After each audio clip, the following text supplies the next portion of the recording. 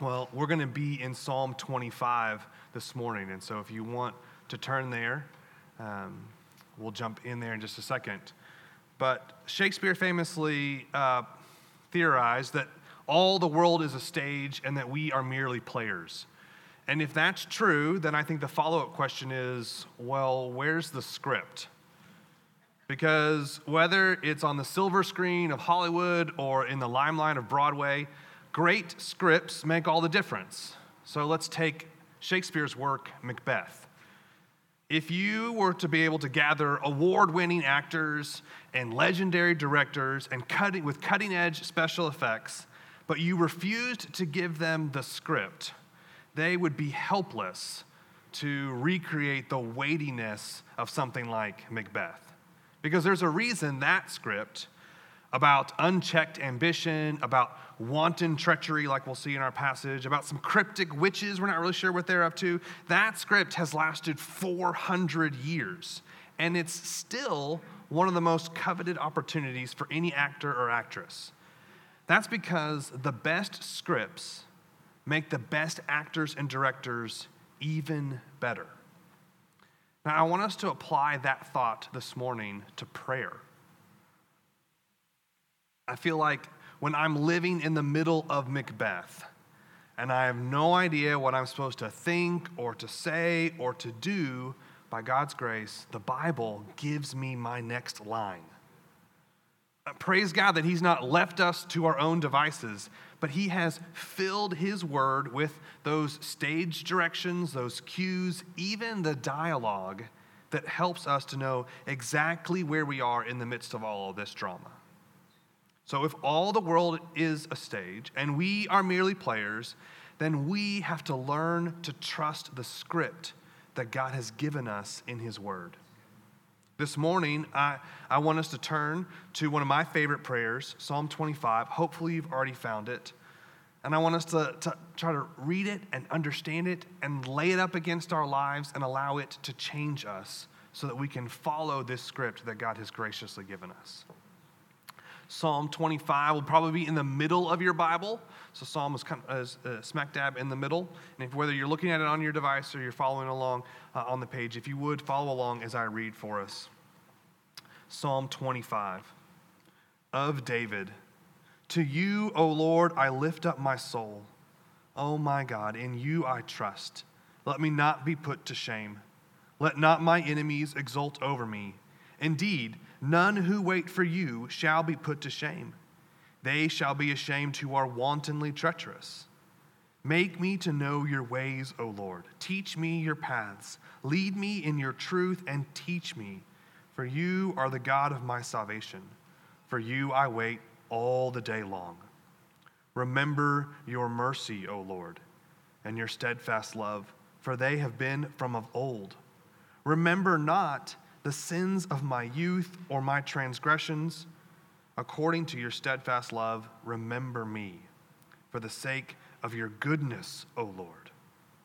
Good and upright is the Lord. Therefore, he instructs sinners in the way. He leads the humble in what is right and teaches the humble his way. All the paths of the Lord are steadfast love and faithfulness for those who keep his covenant and his testimonies. For your name's sake, O Lord, pardon my guilt, for it is great. Who is the man who fears the Lord? Him will he instruct in the way that he should choose. His soul shall abide in well-being, and his offspring shall inherit the land.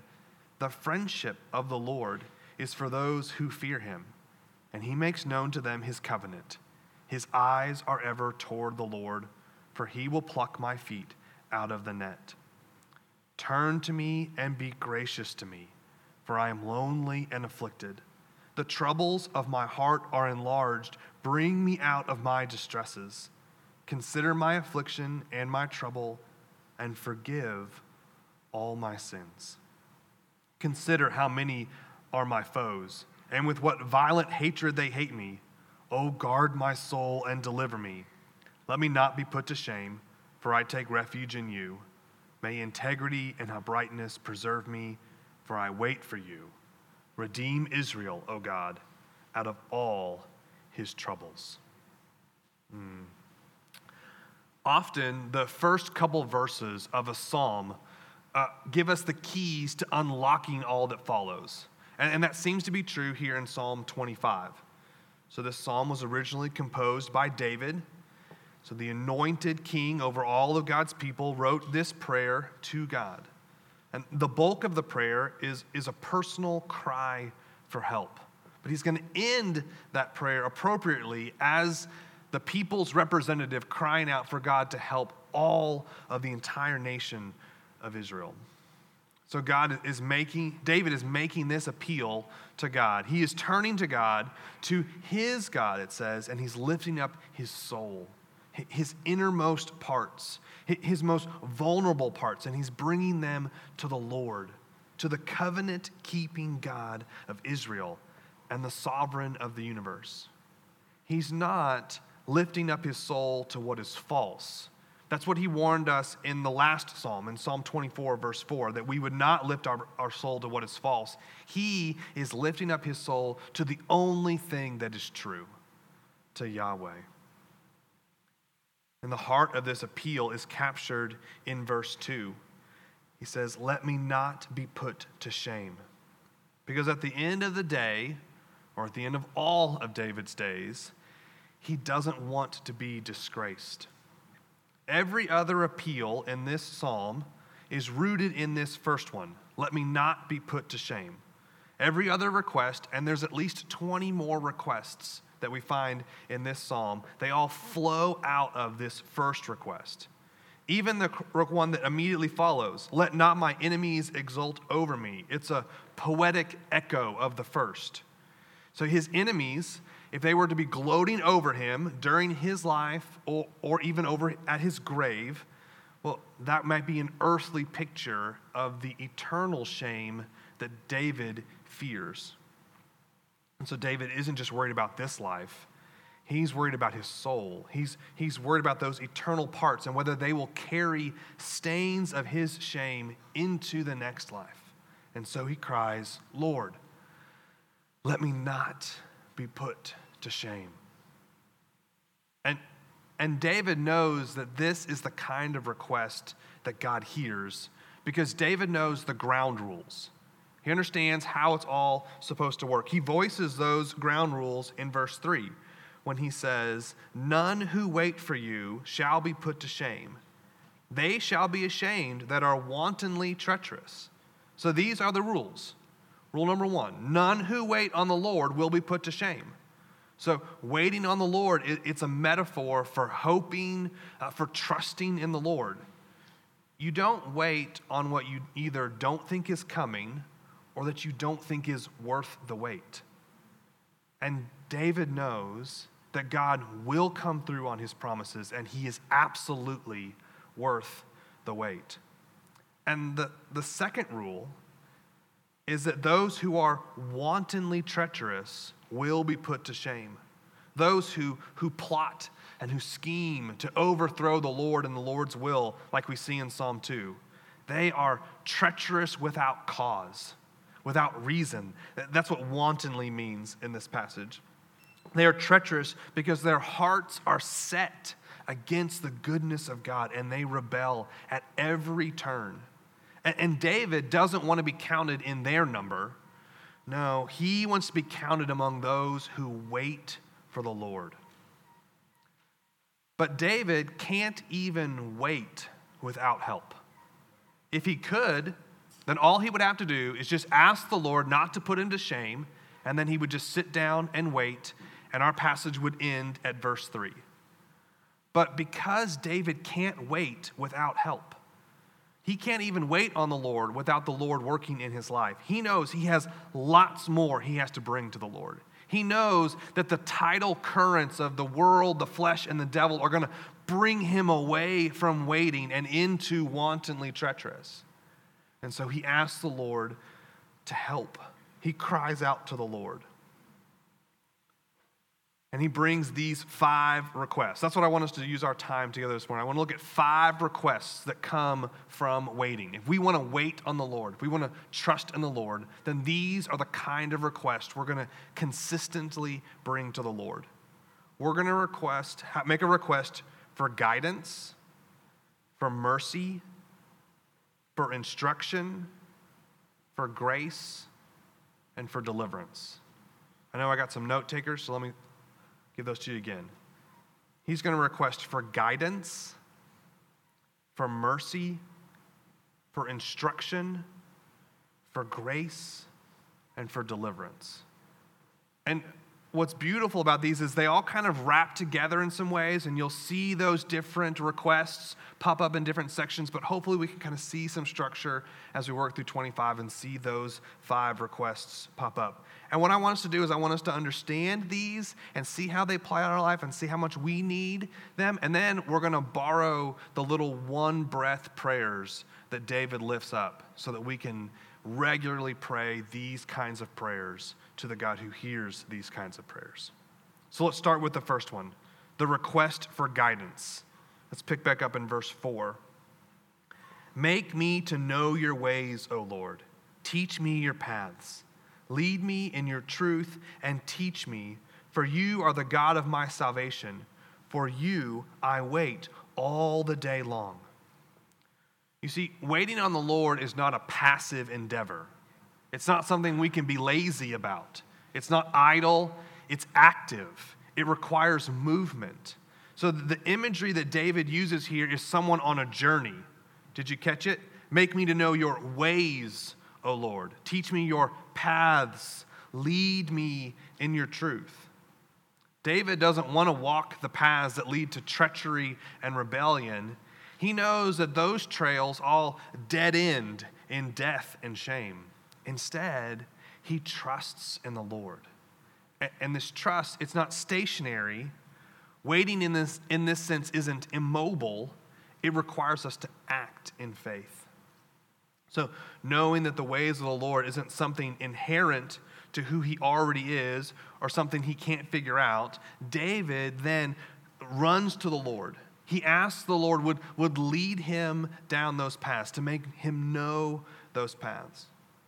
God's promised that his paths end in green pastures and still waters, and yet sometimes to get to those green pastures and those still waters, they have to lead us. He leads us through the valley of the shadow of death. And we need him to lead us through that. We're not going to walk through it on our own. And so to be led down those kinds of paths requires in our hearts deep trust and submission. David doesn't trust his own ways, his own paths, his own truth. No, David trusts God's ways, God's paths, God's truth. He trusts that God is the God of his salvation. That this is the God who will send his Son to be the way, to be the truth, to be the life, and that no one will come to the Father except through him. This is the kind of God he trusts. And so he cries out to God, Lord, give me guidance. And so how do we make this kind of request? Well, we trust the script. And our line is in verse 5. Lord, lead me. Lord, lead me. Lead me. Lead me as I lead my family. Lead me as I follow those you've placed over me, whether in the government or in the church or in my family. Lead me as I spend this money that you've entrusted to me. Lead me, even if that means through suffering, because I know that your word says that suffering produces endurance, and endurance produces character, and character produces hope, and hope does not put me to shame. Exactly what David is praying for. That's what we see in Romans 5. Because God's love has been poured into our hearts through the Holy Spirit who has been given to us. And so, Lord, I trust you that even as you lead me through the valley of the shadow of death, through struggle, through hardship, that you will lead me to hope.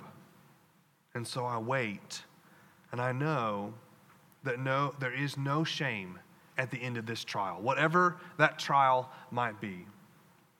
And so we should often pray, lead me. Because we know in our hearts, we are prone to wander.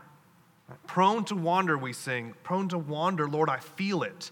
Prone to leave the God we love. And so, beyond just a prayer for guidance, we also need God to provide us his mercy if we're going to wait on him. So that's our second request, this request for mercy. Even as David waits on the Lord, he knows that he's not always waited on the Lord, and that he doesn't currently wait on the Lord perfectly. And so he cries out in verses 6 and 7, "Remember your mercy, O Lord, and your steadfast love, for they have been from of old. Remember not the sins of my youth or my transgressions. According to your steadfast love, remember me, for the sake of your goodness, O Lord." You see, the gap between those who are wantonly treacherous and those who wait on the Lord, it's not very wide. And it's easy for us to accuse others of being rebellious and not inspect that log that's really in our own eye. And David knows himself and he knows his Bible well enough to know how quickly our hearts turn away from the one true and living God and instead seek to serve idols. So it seems like David is meditating on the Exodus when he writes this psalm and as he examines his own life. In particular, I think the episodes that we find in Exodus 32 through 34 really come through in these kinds of prayers. So you'll remember in Exodus, God has rescued his people from Egypt and he's leading them to the promised land. And then in chapter 32, while Moses is up on Mount Sinai receiving the covenants and the law from God, down in the valley, the Israelites are losing their ever-loving minds. They have every reason to trust in the Lord, every reason to trust in the goodnesses of the promises and the character of God, and they've completely thrown it away. And they've decided to toss in some gold and to create golden calves for themselves and to worship those. They've replaced the Creator with a pitiful creation. And they are wantonly treacherous. They haven't even left the desert yet, and already their hearts have turned from waiting on the Lord to wantonly treacherous, like that. And what does Moses do? Well, what God does is that God brings shame on the wantonly treacherous. He says, "It's over. I'm not leading you anymore. You're not my people. I'm leaving you behind." And Moses intercedes on their behalf. And he brings the same kind of requests to God in Exodus 33 and 34 that David brings in Psalm 25. It's the same kind of questions. He's asking God to show them his ways, to guide them, to show mercy on them. And God relents. God shows mercy, not because the Israelites have earned it. They clearly have not earned his favor, but because God is merciful. And God reveals that his justice and his mercy are defining attributes of his name, and therefore who he is as a person. And so Exodus 34, 5 and 7 are really key to understanding this. And it's there that it records how the Lord responded to Moses' plea that they not be put to shame, that their enemies not triumph over them, just like David's request. This is how God responds. "The Lord descended in the cloud and stood with Moses there and proclaimed the name of the Lord.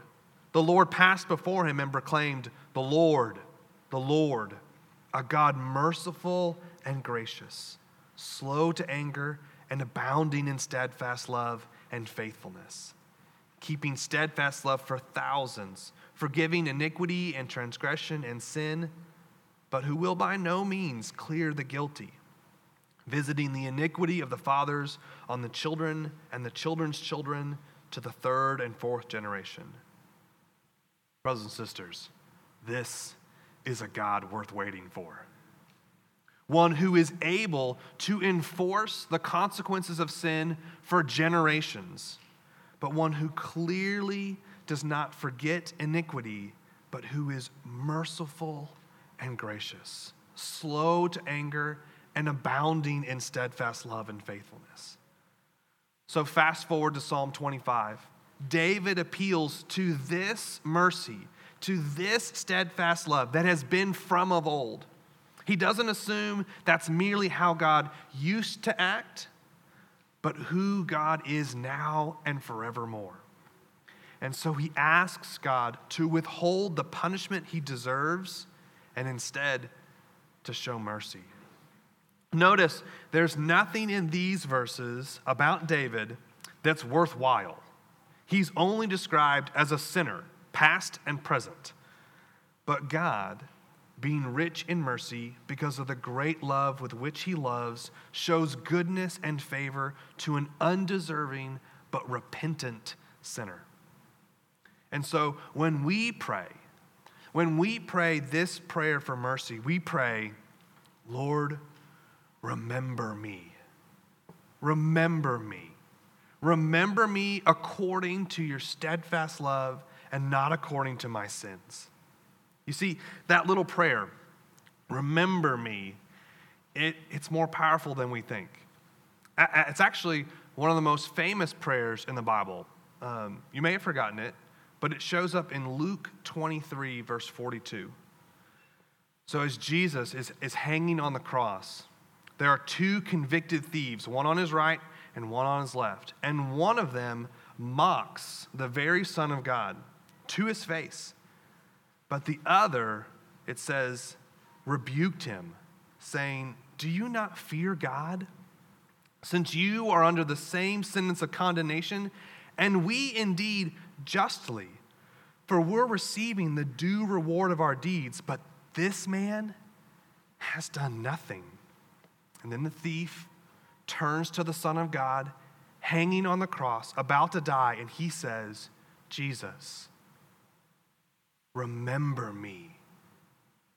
Remember me when you come into your kingdom. He is packing so much into that little prayer. It's as if he is saying, I know I have been wantonly treacherous, and I'm paying the earthly penalty now for that. But my only hope in the next life is a crucified Savior.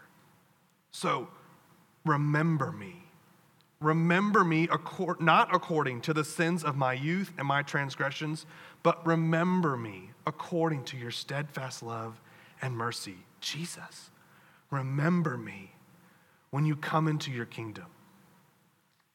And Jesus says to him, truly I say to you, today you will be with me in paradise. Remember me. Some of you think that you're too far from God, that there's no hope of mercy for you, that the sins of your youth or of last night or of this morning, they're beyond the power of God to save. But his mercy is so much more. You don't have to be defined by the sins of your youth or your transgressions. You can turn and trust in the steadfast love and faithfulness of God, and he will show you mercy. Amen. Praise God. Some of you have forgotten how much mercy you need. You mistakenly think that you're a lot closer in your own strength to waiting than to wanting. And that it was a simple matter for the Lord to add you to his team. You were a first-round draft pick, if you would. And I would encourage you to regularly pray this prayer. To pray to the Lord, remember me according to your steadfast love and mercy. Because the discipline of regularly bringing that to the Lord will remind you how easily forgettable you are in your sin. The request to remember me should come from a place of humility, but in God's mercy, it also works to instill humility in us. And we need to be humble. Because what our passage will tell us is that's the only kind of sinner that the Lord mercifully interacts with. Look at verses 8 and 9. Good and upright is the Lord. Therefore, he instructs sinners in the way. He leads the humble in what is right and teaches the humble his way. Verse 10, all the paths of the Lord are steadfast love and faithfulness for those who keep his covenant and his testimonies. And that brings us to our third request, this request for instruction. Because don't miss how shocking verse 8 really is. It says, good and upright is the Lord. Therefore he, and what should we expect? Therefore he demolishes sinners in the way. He's good. He's upright. He's perfect. He's powerful. He is the Lord. Therefore he rightly condemns those who have been wantonly treacherous. Therefore he extinguishes all his enemies. No, there's mercy here. Good and upright is the Lord. Therefore he instructs sinners in the way. And which sinners does he instruct? Well, not all sinners, but those who are humble, who fear the Lord, who keep his covenants and his testimonies, verse 10. Those are the ones he instructs. And how is it possible then that we qualify? How can we know his covenant and his testimonies? And how can we possibly keep them?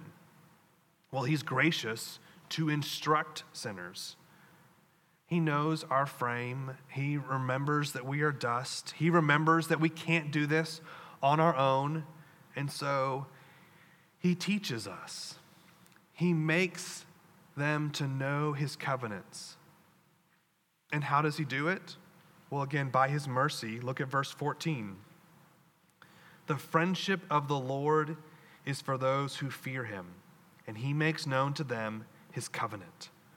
How do we know his covenants? It's by his friendship. By his friendship, he makes his covenants known to them. This idea of friendship here in the text, it's a sweet and it's an intimate term. So you may have an English translation in your lap that says something like, the counsel of the Lord is for those who fear him, or the Lord confides in those who fear him. All of them are trying to get at this intimate relationship that's shocking. An intimate relationship between sinners and the sovereign of the universe, between those who should be excluded from his counsel, but who have been brought in, enemies who have become his friends, the foolish who have been given his wise counsel. It's the friendship that Jesus offers in John chapter 15 to all those who will abide in him, who will obey his commands, who keep his covenants. And so if this friendship is offered to us, how do we keep this friendship? Well, it's offered to those who fear the Lord. To fear the Lord is to respect him, to know that he can't be taken for granted or presumed upon, to recognize that there are consequences for disrespecting him, for not following him. And the fear of the Lord, it's not a place of sorrow, but a place of great rejoicing. The fear of the Lord, it's a balm to our soul. John Flavel, hundreds of years ago, described it this way. He said, the fear of the Lord will swallow up the fear of man. A reverential awe and dread of God will extinguish the creature's slavish fear. Listen to this. As the rain puts out the fire. As we grow in the fear of the Lord, all other fears, and we have so many other fears in this life. As we grow in the fear of the Lord, all other fears dissipate. As we grow in our understanding of the Lord, his covenants are made clear and our hope in them is made more sure. As our appreciation of the wonder of God deepens, then his counsel becomes sweet to us, like the whisperings of a friend. And so how do we pray for instruction? Well, the quick one-breath battlefield prayer showed up back in verse 5. when it says, teach me. Teach me, O Lord. Teach me. Lord, I need to be taught. I don't understand. I want to follow my own ways and not yours. And so teach me your ways. Teach me your attributes. Teach me your covenants. Teach me your promises. Teach me to number my days. Teach me wisdom. Teach me your statutes. Teach me your laws. Teach me to have good judgment. Teach me to do your will. Teach me to fear you above all.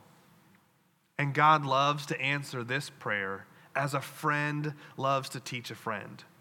And he does this by his Holy Spirit through his word in the context of his church.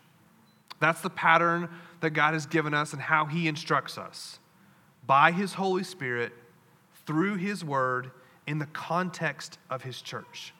So let me encourage you, as you desire to be taught by God, then put yourself in places to learn about the ways of the Lord. Examine your schedule and pray to the Lord. Lord, teach me early and often this week. Lord, cause me to maximize my learning opportunities.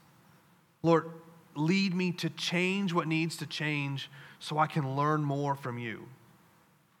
And so you need to better set aside time each day to be in God's word.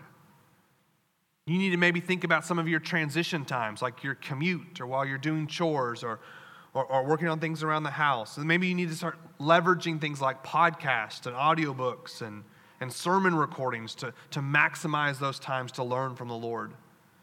Maybe before you leave this morning, you need to stop by the bookstall and scan and order a book and commit to read that book or better yet, to read it with another believer to better learn from the Lord. Maybe it means that you need to change something about your Saturday routine to better set yourself up for your Sunday routine. Because one of the best ways that God has set up your week to learn from him, to learn by his Spirit through his word in the context of his church, is the preached word of God. So every Lord's Day, at least 52 times a year, the pastors of this church make sure that the gospel is faithfully preached to you. And here's what that means practically. Someone who loves God deeply and who loves his word thoroughly and who loves you, that person spends significant time each week, 15 hours or more, praying, studying, meditating, and preparing to explain, illustrate, and apply God's word to your life. That is a gift to you. And because it's a gift to you, I would encourage you to prioritize that gift. As you pray, Lord, instruct me, prioritize one of the chief ways God has set up your week to learn from him and be instructed in him. So come here ready to listen, ready to hear from God's word. If possible, read the sermon passage in advance. Remove whatever distractions you have to when you're in here. Maybe it means leaving your phone in the car for a couple hours. Come prepared to take notes. Write down the application points. Write down specific application points. I'm going to do this week. And then when we're done here in just a few minutes, take the opportunity while it's fresh on your mind and with someone else to discuss the sermon with someone else in the room. Don't leave the room until you hear how that sermon was an encouragement or an exhortation or a blessing to someone else, and you had the chance to say the same. And leverage your time over lunch or maybe this evening, times when you're with others, to make the most of this gift. These things will only deepen our appreciation of God, and it will instill more humility in our soul. And the humility that it takes to be taught this way, again, doesn't come from us, but comes from God. And we need it because God opposes the proud, but he gives, what, church? He gives grace to the humble. And that's our fourth appeal, the request for grace. Look at your Bibles, verse 16. Turn to me and be gracious to me, for I am lonely and afflicted. The troubles of my heart are enlarged. Bring me out of my distresses. Consider my affliction and my trouble, and forgive all my sins. What David asks for now, so that he will not be put to shame, is grace. And grace is more than just mercy. Mercy, remember, it's when we don't receive the curse we do deserve. And grace is when God gives us blessing that we don't deserve. So mercy and grace, they're two sides to the same coin. And you can see why David in this passage has asked for both. He asked for mercy, that God would not remember his sins. And then he's asking for grace, that God would forgive his sins, that he would pardon his sins, that he would lead him in the paths of righteousness. And so let me ask, have you trusted in Jesus Christ in this way? Have you prayed, Lord, forgive me. Forgive me for my sins and my guilt. Forgive me for how I've run from you, how I've rebelled against you, how I've covered myself with sin and with shame. Lord, forgive me for the ways I've brought on my own afflictions, my own loneliness, my own troubles, my own distresses. Lord, look on these and forgive me. Because God is not a God who merely forgets. When he chooses not to remember our sins and our transgressions, it's because he's placing them on another. He's placing them on the one who would be our way, our truth, our life. He is placing them on Christ. Christ, the one who never needed to be alone because he was perfectly content forever in the Trinity, and yet was left forsaken on the cross. The one who created all things by the word of his mouth and yet chose to remain silent like a lamb before its shearers. He was smitten by God and afflicted. For our sake, he made him to be sin who knew no sin, so that in him we might become the righteousness of God. And when we ask God to forgive us, when we cry out to God, as David does in verse 11, for your name's sake, O Lord, pardon my guilt, for it is great.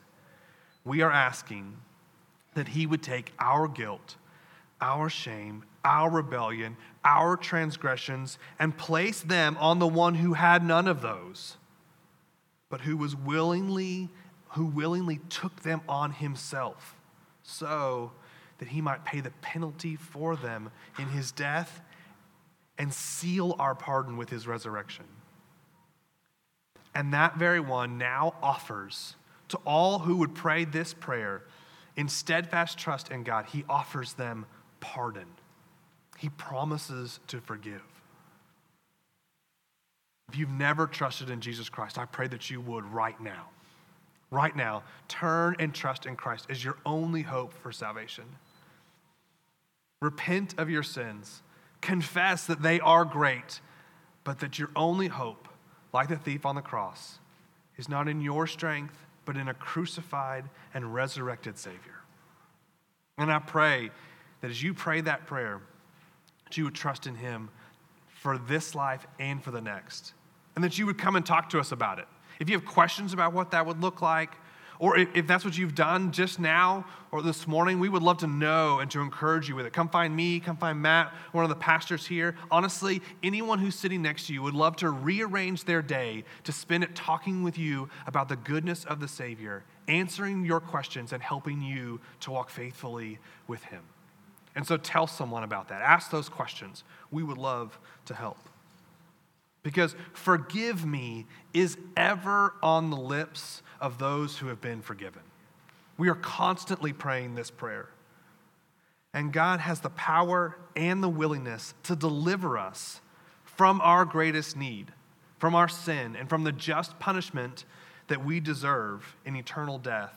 And because we can trust him with that, then we can trust him that he has the power and the willingness to deliver us from every other lesser affliction.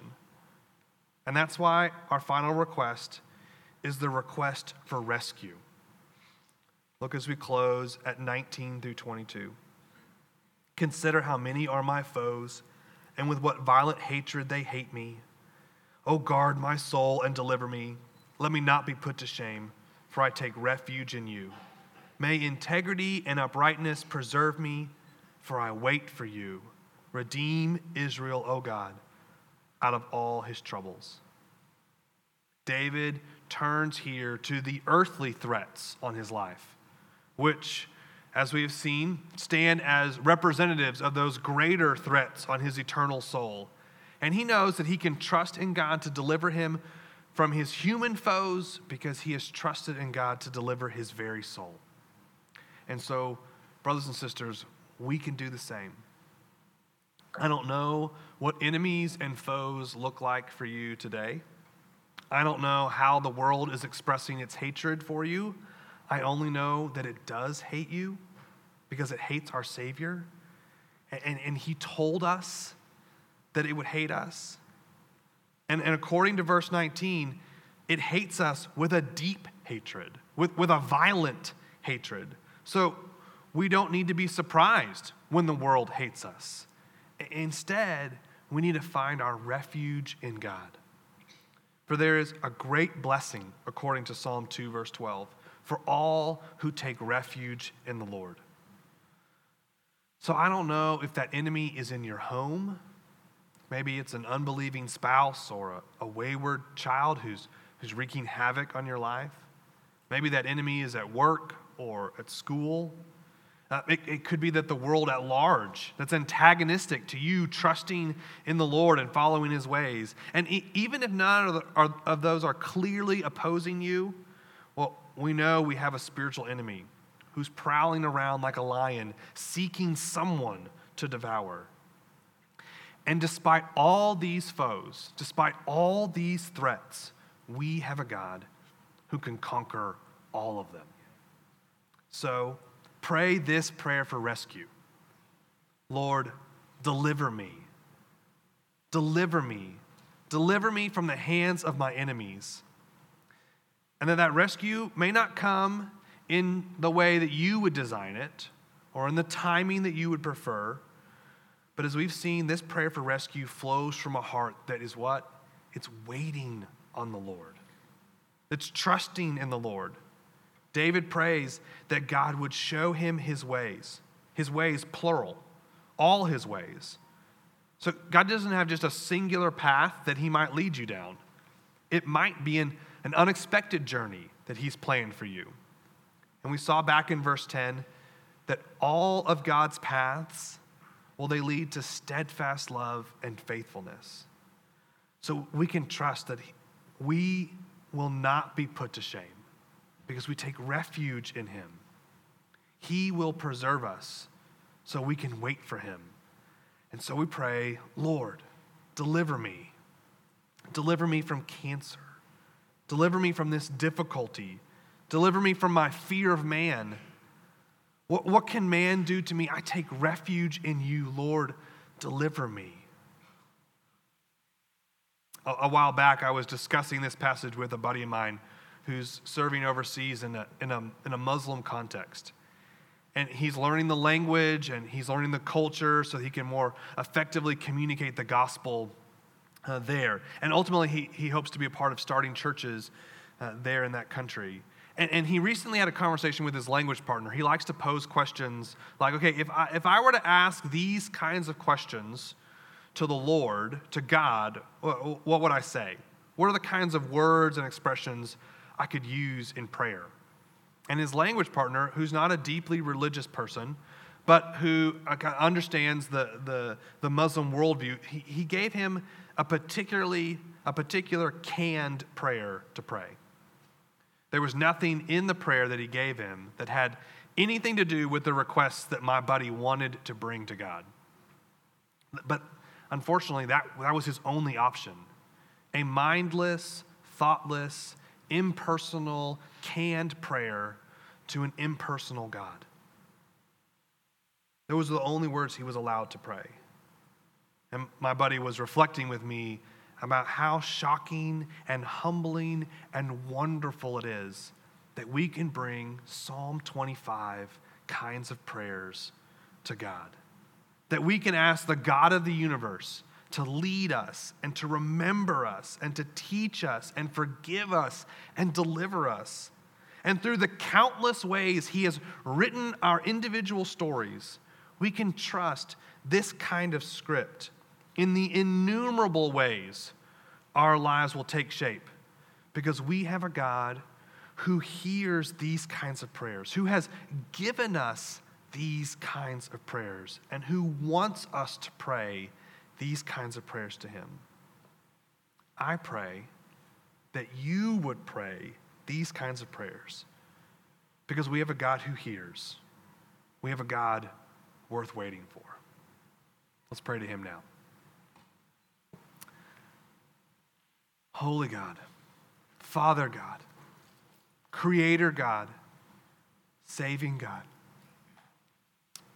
it is humbling that we can bring these requests to you, that we're not left on our own to figure out the drama and the difficulty and the hardship of this life, but we can approach the throne of grace with confidence because of the work of our Savior, Jesus Christ, who draws us to himself. Lord, we pray that we would pray early and often, and that by your grace and in your mercy, through your Holy Spirit, through your word, in the context of your church, that you would do much in our life, and that the fruit that you bear in us would be to your glory, our good, and the good of others.